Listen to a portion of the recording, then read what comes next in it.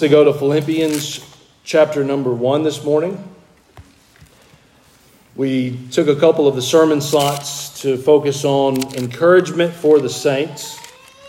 Last Wednesday night, I gave you the first sermon from there, from Philippians chapter number 1. As we looked at Paul in those first two verses, writing of our privilege by grace and peace as servants of Christ. And today we are going to focus on verse 3 down through verse number 11 in this second sermon on encouragement for the saints. Paul is awaiting trial that will lead to his execution in Rome, but he has his mind on encouraging those that he cares about in this church in Philippi. Do you ever say of someone, boy, they are really getting on my nerves? I never have, but I figured maybe some of you have. Well, Paul says something like that here, except it's actually much kinder. He says to the church in Philippi, I have you in my heart, or have you on my heart. So he wrote to them, and he wrote about privilege of saints, how this is by grace, how it brings us peace, even though we are simply the slaves of Christ. He is the master, we are the servant. He has freed us, but in this freedom, we see it as freedom to submit ourselves to Him as our Lord. And here that encouragement continues. And I want to give you three headings this morning with fellowship, faith, and fruit. So let's read together, then we'll pray, and we'll get to what we have for today. Verse 3, I thank my God upon every remembrance of you, always in every prayer of mine for you all, making requests with joy. For your fellowship in the gospel from the first day until now, being confident of this very thing, that he which hath begun a good work in you will perform it until the day of Jesus Christ. Even as it is meet for me to think this of you all, because I have you in my heart, inasmuch as both in my bonds and in the defense and confirmation of the gospel, you are all partakers of my grace. For God is my record, how greatly I long after you all in the bowels of Jesus Christ. And this I pray, that your love may abound yet more and more in knowledge and in all judgment, that you may approve things that are excellent, that you may be sincere without offense till the day of Christ, being filled with the fruits of righteousness, which are by Jesus Christ, unto the glory and the praise of God. Let's pray together. Father, thank you for time together in your word. May we, your church, receive your word and be built up in it. We seek this edification. We seek this further sanctification. May your Holy Spirit guide us into these truths today, we pray. In Jesus' name, amen. We begin with the heading of fellowship from verses 3 through 8. So already we've considered that in verse 3, as he says, I thank my God upon every remembrance of you. This is him saying, you are in my heart. I think of you and I thank God for you. I am praying for you in that regard. Then in verse 4 and 5, he says specifically, always in every prayer of mine for you all, making request with joy for your fellowship in the gospel from the first day until now. I would submit to you up against Paul's words here that nothing is quite as encouraging than someone else praying for you. Knowing that someone else is praying for you. Being there when they offer this prayer on your behalf and maybe say things you would never say or you didn't know to say or you couldn't say. Christian fellowship is vital. And Paul's encouragement to the saints here in this thought of prayer for them is that prayer is key to maintaining this vital Christian fellowship. I was giving Brother Joe a hard time this morning. You mind me talking about you from up here, Brother Joe? Brother Joe is sure to always come to me when Kentucky wins in basketball, and he'll say, did you see Big Blue yesterday? And don't watch a lot of Big Blue, but I like talking about this with Brother Joe. Oh, this is the side hitting you in the side too, Scotty. I'm sorry. Yeah. I'm not being carnal here. But it's to the point of Christian fellowship. So I came up to Brother Joe this morning because I didn't watch, but I saw some scores last night.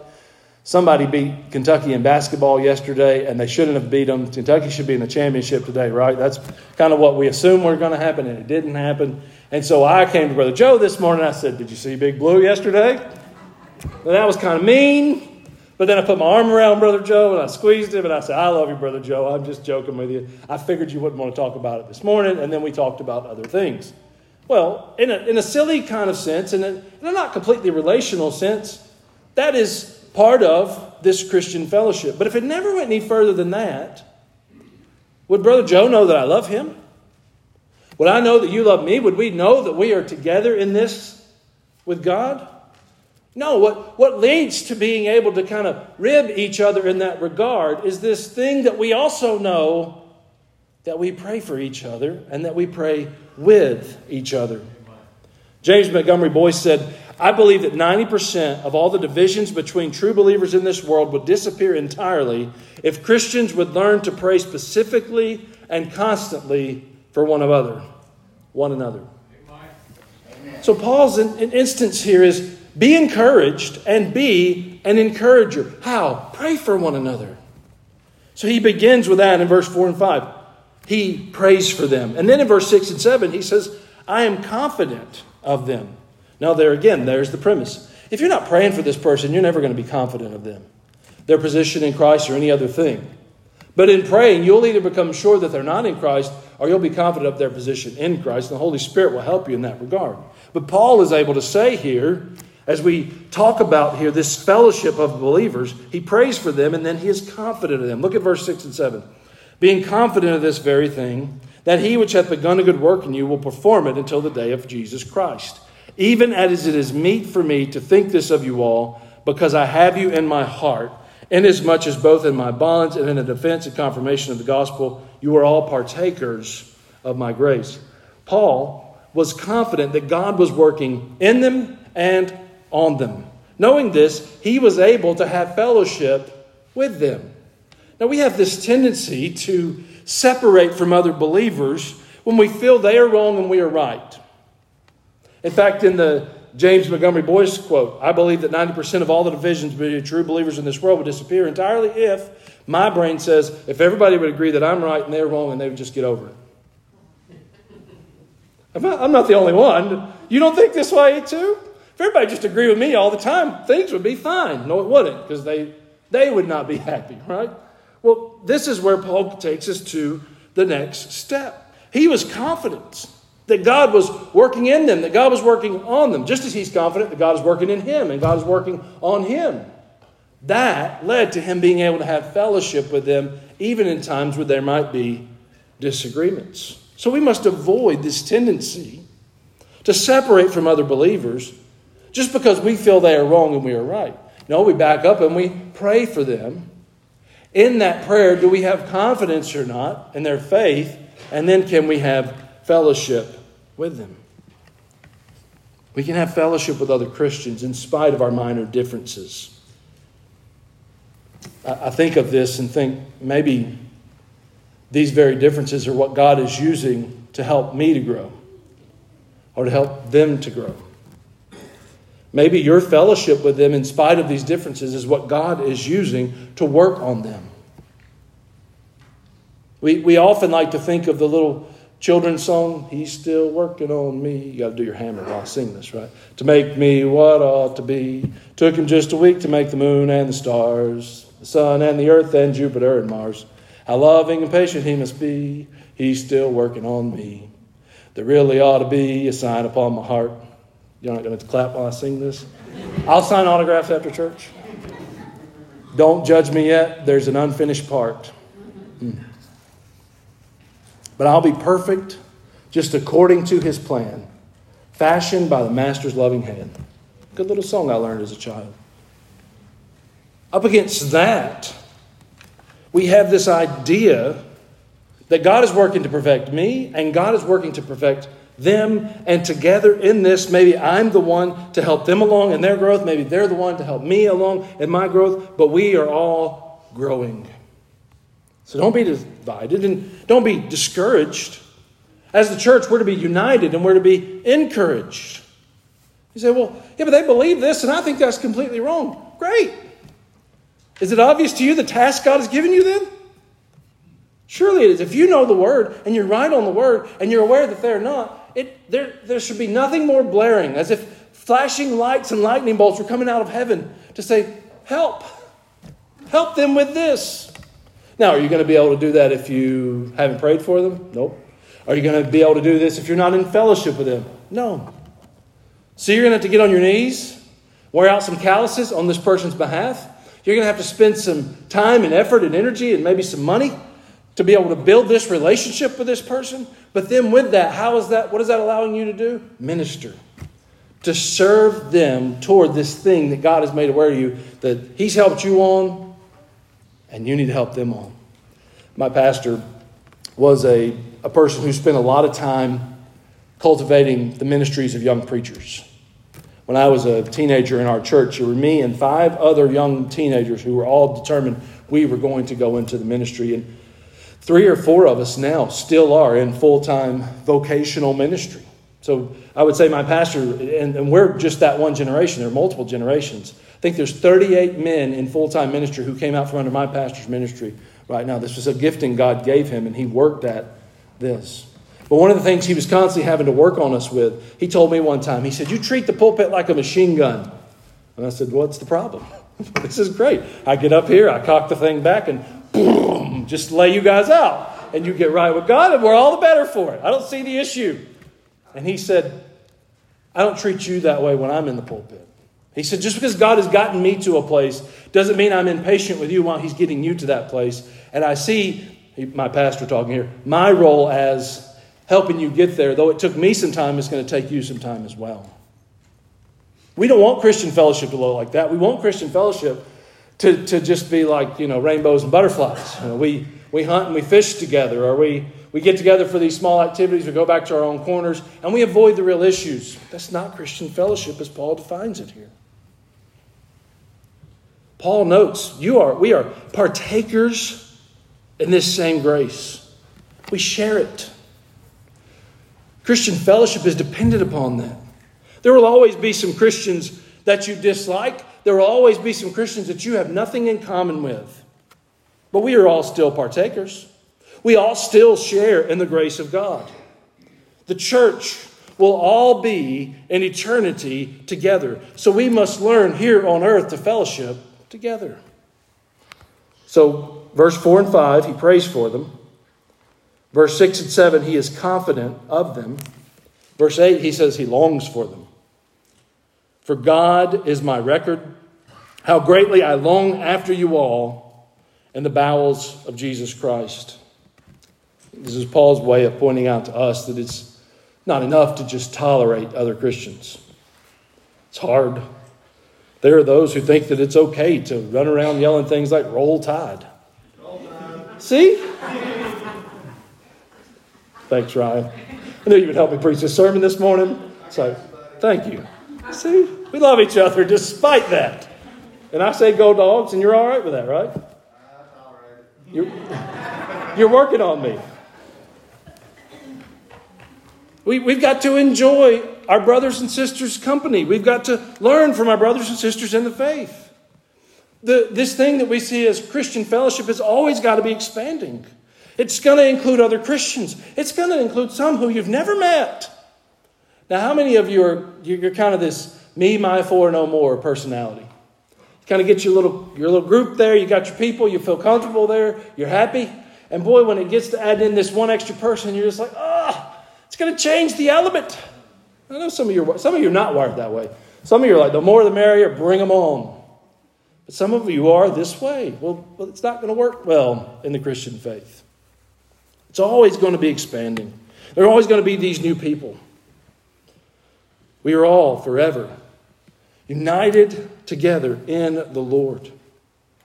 And God is pleased by Christian fellowship. John chapter number 13, verse number 35 says, "By this shall all men know that you are my disciples, if you have love one to another."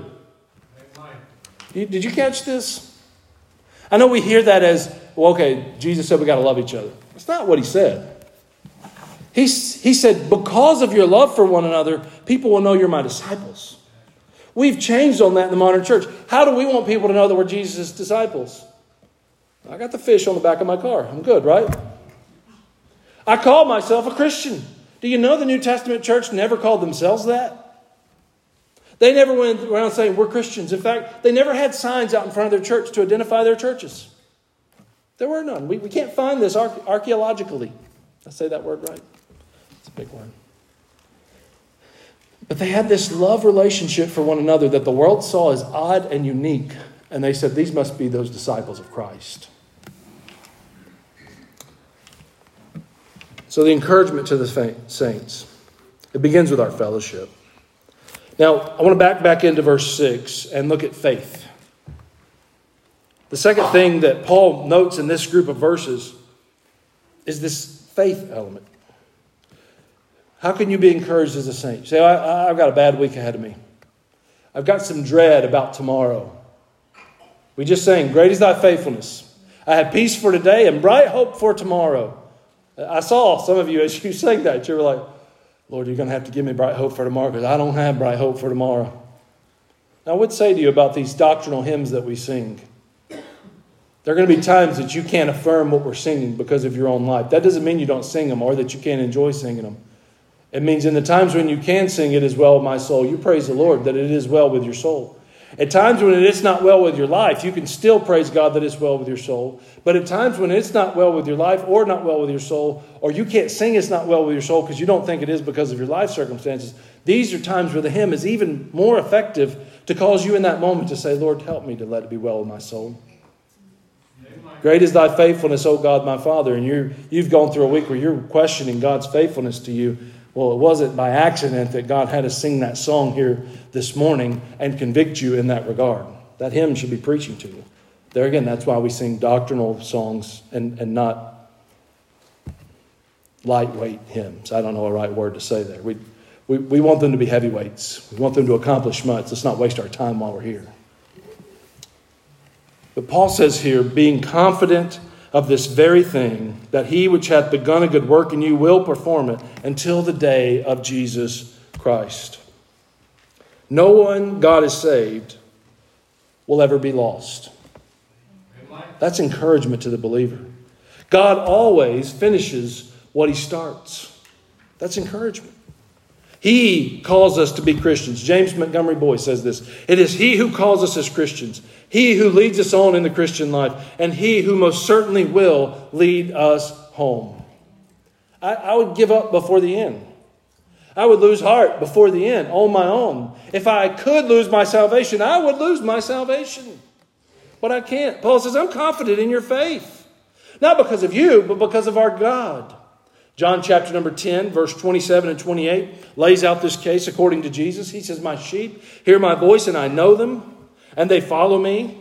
And I give unto them eternal life, and they shall never perish. Neither shall any man pluck them out of my hand. Amen. Praise the Lord. Willy Wonka invented an everlasting gobstopper that by my own experience is not everlasting. I've tried multiple ones of them just thinking I got a dud. I didn't get a dud. They're not everlasting. They go away. But Jesus says here, I've given you everlasting life. It will not go away. You will never perish. I've got you in my hand, and nobody, not even the deceiver, not even Satan himself, can pluck you out. Praise the Lord. What do we have to be afraid of? Nothing. How does Paul lay this out? Well, first he says, he which hath begun. I would tell you this morning that your Christian life is best lived once you settle on the fact that God started this work in you. Just think back. It was at a time when you had no thoughts of God. But all of a sudden you can't get him off your mind. I just told you, I remember the date. It was March the 9th. I'm not saying to be saved you have to remember the date. I'm just saying I remember the date. 1994. I went to the youth guy after the little thing he gave us there, and I said, I got to get saved. And he said, okay, just a minute. But for me, it was like, there's not a minute. I don't want to think of anything else. I'm not going to go talk to the girls while I wait for you. I'm not going to go shoot hoops while I wait for you. I have got to get right with God right now. And I think he could see that anxiety on me. He said, all right, let's take you to the preacher. And they took me to the pastor. And he said, all right, just a minute. I said, there is no just a minute. I couldn't get him off my mind. He wasn't on my mind last Sunday. He wasn't on my mind the Wednesday before. But all of a sudden, and I didn't know what was happening, But the Holy Spirit moved in. He quickened me. He made me alive. I was dead in my trespasses and sins. And this Holy Spirit of God moved into my life, and I could do nothing else. He had shined a light in the darkness of my life and revealed all of this mess. And I just said, oh, no. And so the preacher was busy, and the youth guide maybe didn't know what to do with me, so I knelt right down on the right side of the pulpit there. The preacher was standing right there. And the Lord saved me there.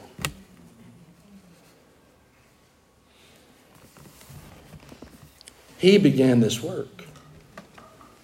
My parents tried to begin this work. They nurtured me in the Word. They did a great job. I was made to memorize verses as a kid that I still remember today. I was taught doctrines as a young child that I'm sure of today because I was taught them as a young child. My parents tried to begin this work. My church family tried to begin this work. They made me sit through services. They invited in preachers to preach other things. They really worked on me to try to begin this work. But in reality, what I've concluded as an adult is all of that was great and helpful and useful, but none of it began the work. He began this work. That's what Paul says here. I'm confident of this very thing, that he who has begun this work will finish it. He will complete it. He will perform it until the day of Jesus Christ. When you settle on the fact that He's the one who's begun this work, then you find comfort in the idea that He will perfect it, that He will perform it, that He will complete it. If you're still struggling around in this timeline of things, of how did this happen, when did it start, all of that, I would tell you just to trust the Word. The Word says He started it. This verse, Ephesians chapter number 2, John chapter number 13, or chapter number 10 that we just read there, all of these verses say that God starts this on you. If you've been saved, settle in on that fact, and then you can move over into the rest, that He will perform it. Titus chapter number 3, verse 4 and 5 says, but after that, the kindness and love of God our Savior toward man appeared, not by works of righteousness which we have done, but according to His mercy He saved us, by the washing of regeneration and the renewing of the Holy Ghost. Now, I didn't know all that as an 11-year-old, but as a 40-year-old who thinks back to my 11-year-old conversion, I'm thinking to myself, that's exactly what happened that night. I was washed through His regeneration. He made me alive. I was born again because I was dead in my first birth, because the wages, the earnings for my sinning had led to that death. And He washed me. The renewing. I got to talk about washing a little bit more. We used to have dogs. I don't have dogs anymore. I'm not anti-dogs. I have cats now. Mainly because I'm not going to tell you why. It'd be gross. There are reasons. Cats are more hygienic. That would be the idea. Somewhat. They're hairy, though. Ugh, cat hair. Maybe I'm repenting of myself with the cats. I'm having a crisis here, okay? We used to have these dogs, and you had to wash them. I'd wash this dog. I had a little dog named Buddy. And his name fit him. That's just what he was. He was a little buddy. He was a little short fox terrier. He would kill everything. He would bring me stuff. He would go hunting on his own. He would bring me things he had killed. Well, I lived in a subdivision with a sodded yard and a 2-car garage, and everybody's house looked the same. But he didn't need to be killing me stuff and bringing it to me in this subdivision. My neighbor would be like, ugh. We had a pond. All of our houses backed up to this pond, and you could go fishing down in this pond. Well, Buddy would bring me fish. And I thought, this dog is amazing. I didn't know a dog could fish. I would tell people, be like, my dog fishes. Your dog doesn't fish. Be like, well, where else did he get these fish? So we had this, they called a community homeowners meeting. Someone had a complaint because somebody's dog had been getting in their koi pond and killing all their fish.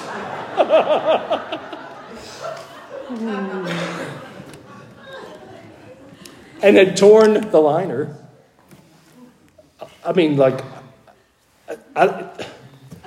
Something happened and we just had to leave that meeting all of a sudden. I think Shanae got sick.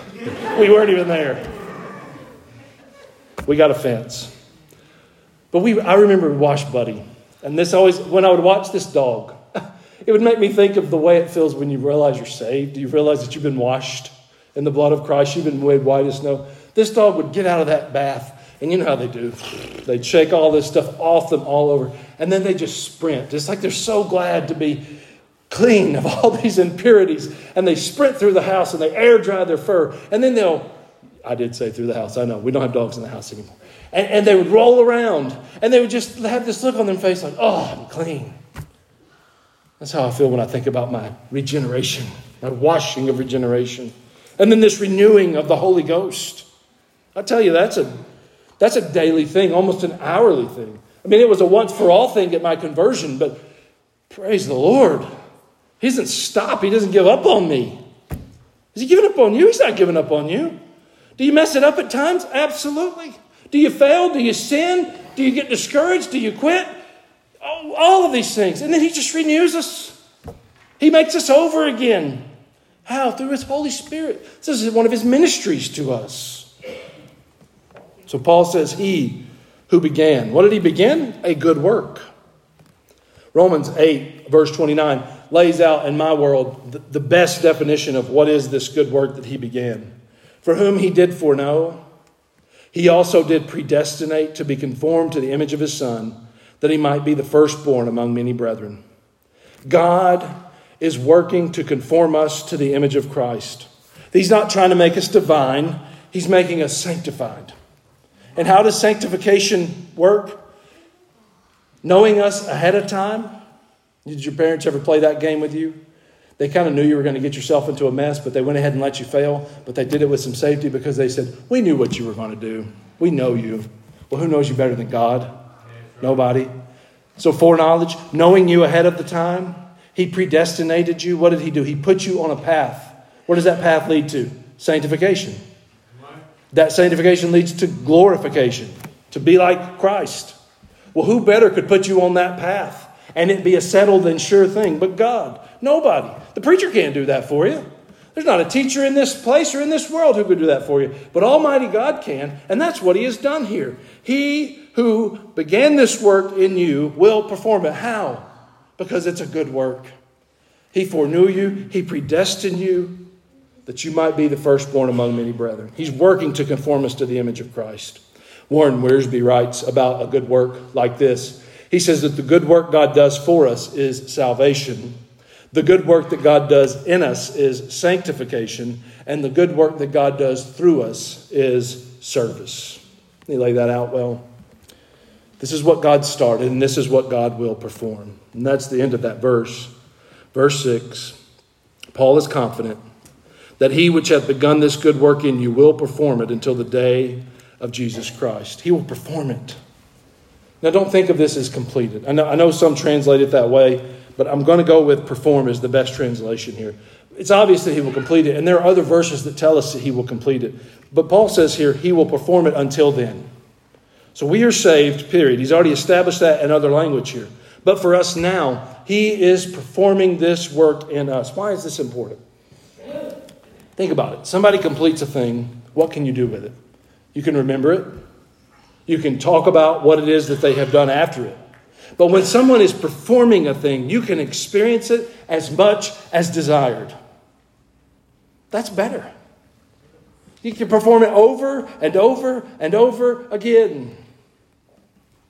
What did you make for lunch, Aunt Redonna?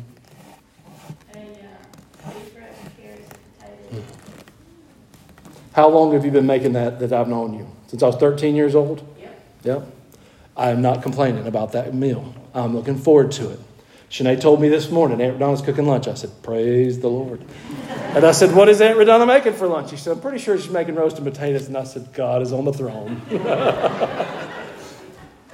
Now, you'd say, well, wait a minute. Since you're 13 years old, and for a while, that is the Sunday dinner, isn't it? If Aunt Redonna's going to make Sunday dinner, it's usually roasted potatoes. It's not that she doesn't have a repertoire. She makes a lot of other wonderful things.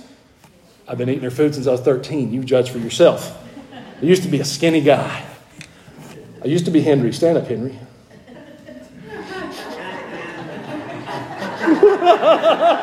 I turned into this. We're blaming Aunt Redonna, not by eating, right? So there's a word to the wise, Henry.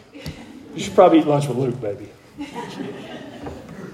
Do I want her to complete this meal and be done with it and never make it again? No. I want to eat it again in 2 Sundays from now and 3 months from now. Why? Because it's good.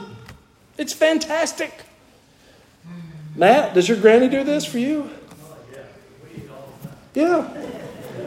You want her to just stop cooking? You want her to just stop cooking? No, perform it, right? Perform it. We kind of like it in the Christian faith. We sort of want it to get done, but what's better? I mean, done and dead, I'll take that. But if I'm going to be living on this earth, I want him to perform this good work in me until that day. This is what Paul is saying here. That's the relationship we have with God, that he is working in our lives. If it were just a one and done, all we could ever really do is bask in the work that it only happened. But realizing that he's daily working on us and in us, we're able to constantly experience and share what God is doing for us. He began this work in you, and he will faithfully perform it in you until the day of Christ. The third heading that Paul gives here is fruit, verse 9, 10, and 11. God has saved us that we might become fruitful. He intends for the character of Christ to be reproduced in us.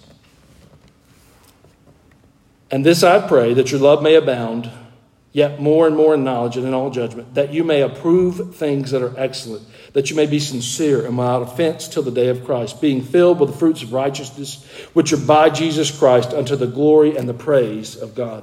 James Montgomery Boyce said, we are to do good works, that Christ might be glorified and that many might be brought to faith in him.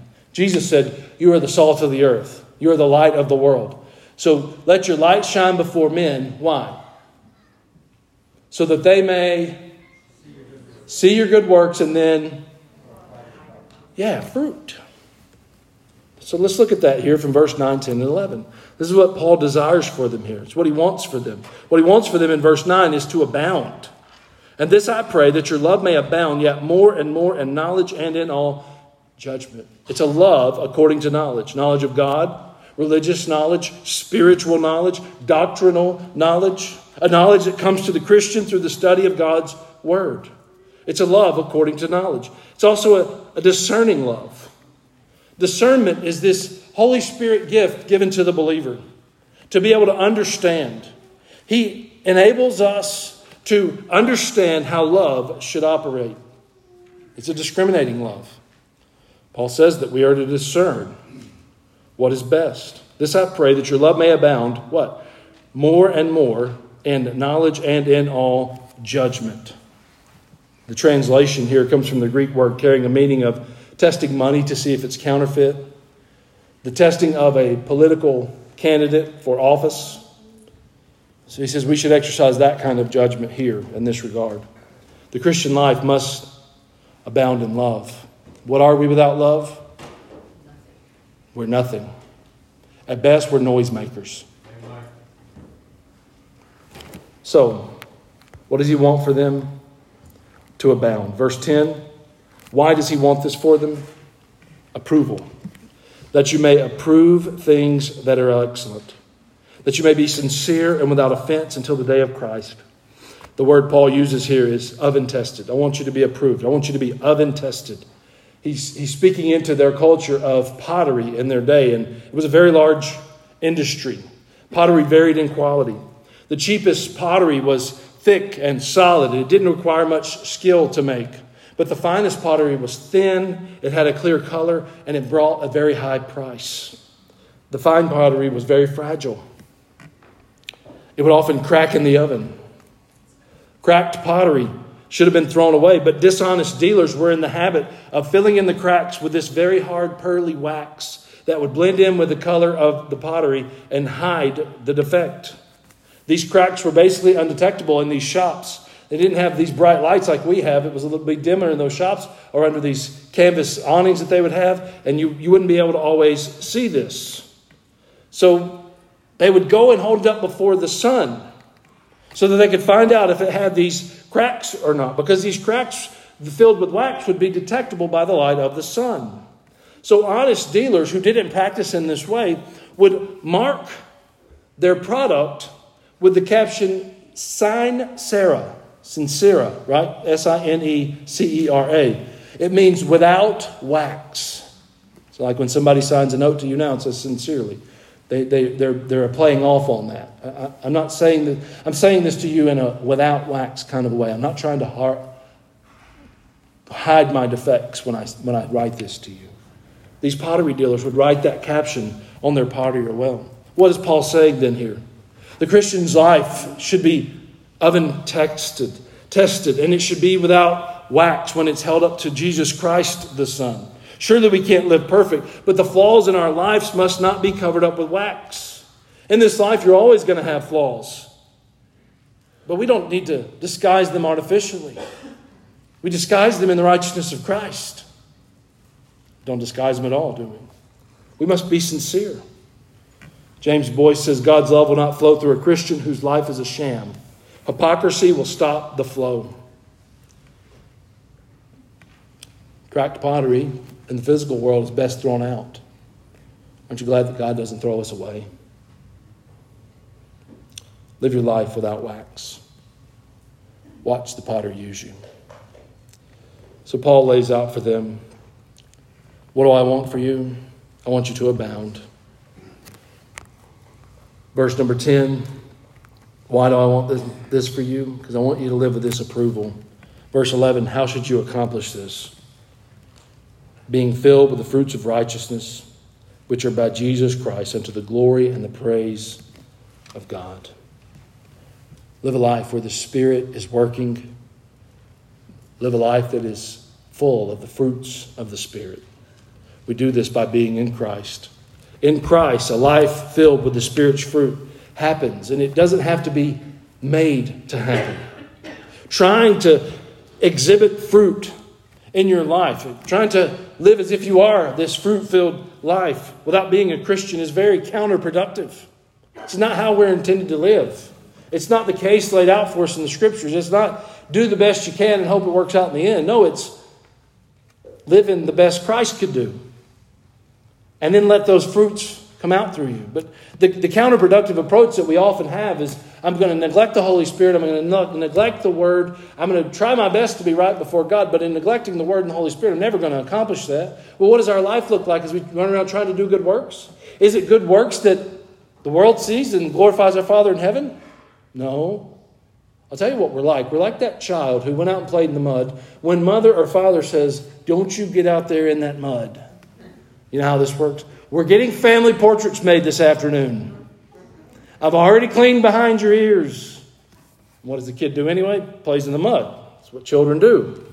But then to cover the fact that he plays in the mud, he's going to say, I'm going to make sure Mom's happy with me. So how do I make Mom happy with me? Well, I'm going to clean my room with muddy feet.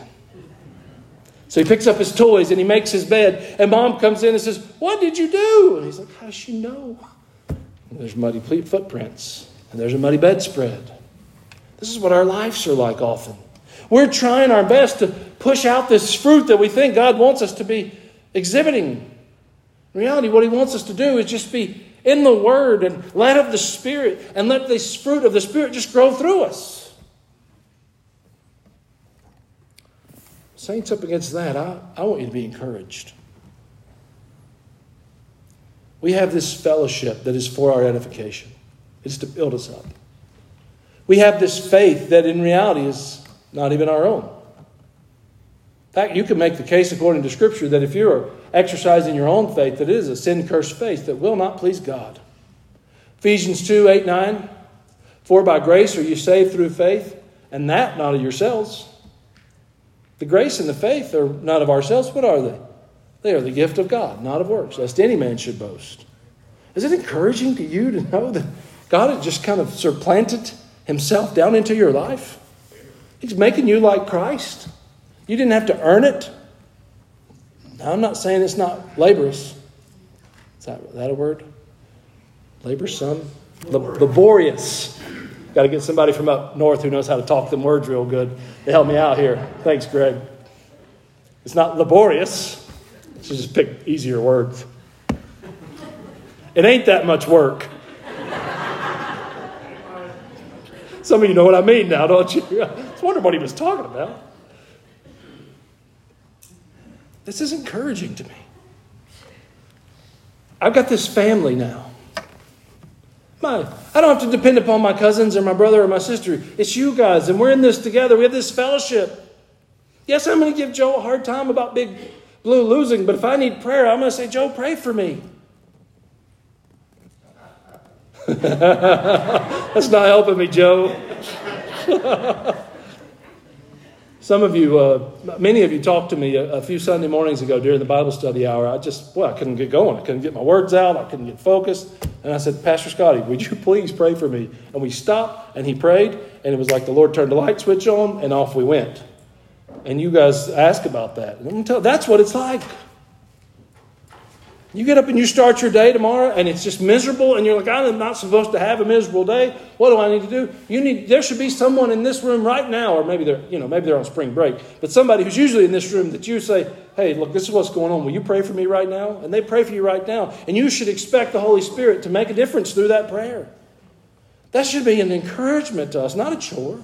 And then this faith that God is working on our behalf, this is an encouragement. And then this fruit. It's not me running around trying to make sure there's apples and oranges and pears. Peace, love, joy, patience, goodness. No. It's the world around me understanding that these people are putting out different fruit than we do. We're not exactly sure how they do it. Maybe we should investigate. We have privilege, saints. It's by God's grace and His peace that He's put into us as His servants. It includes our fellowship, our faith, and our fruit. All of this performed by our triune Godhead, the Father, the Son, and the Holy Spirit. And there's two ways you can not be encouraged here. Number one, if you're not in the faith. I would assume all of you are who chose to get up on a Sunday morning and come sit through preaching and hymn singing are believers, but maybe you've been deceived or maybe you just don't understand. The gospel is plain. In your own, you're a sinner and you cannot achieve what we're talking about here. But God, through Christ's work on the cross and dying and shedding His blood for you, has achieved this and gifted it to His church that we can receive it. We talk about here singing the Word, we did that. Reading the Word, we've done that. Praying the Word, we've done that. Preaching the Word, we've done that. There's another one, it's seeing the Word. We're about to do that. We have the Lord's table here. And this very thing I just laid out for you, which we call the gospel, you're about to see it. Take and eat this bread. It's my body broken for you. Drink and eat this juice. It's my blood shed for the remission of your sins. We're going to see the Word this morning. But if you're unsaved, all of this is vague to you. I think there's another area where this could not be an encouragement. Is for those of you who are saved, but you're lording over your own lives instead of submitting to Him as Lord of your life. It's easy to do. You have your plans. You have your dreams. You have your ideas. You have your little form of what you think life should look like. And you kind of want to lord over it yourself and just ask God to bless it. He doesn't work this way. In fact, He will often in your life require of you something completely, radically different. Even if He doesn't actually require it of you, He'll require you to submit to it to test your faith, to try you like gold refined in the fire. The fire will not harm you. It's part of His design. But He will refine your gold. Who's Lord? If Jesus is not Lord of all, He is not Lord at all in your life. Let's stand and pray.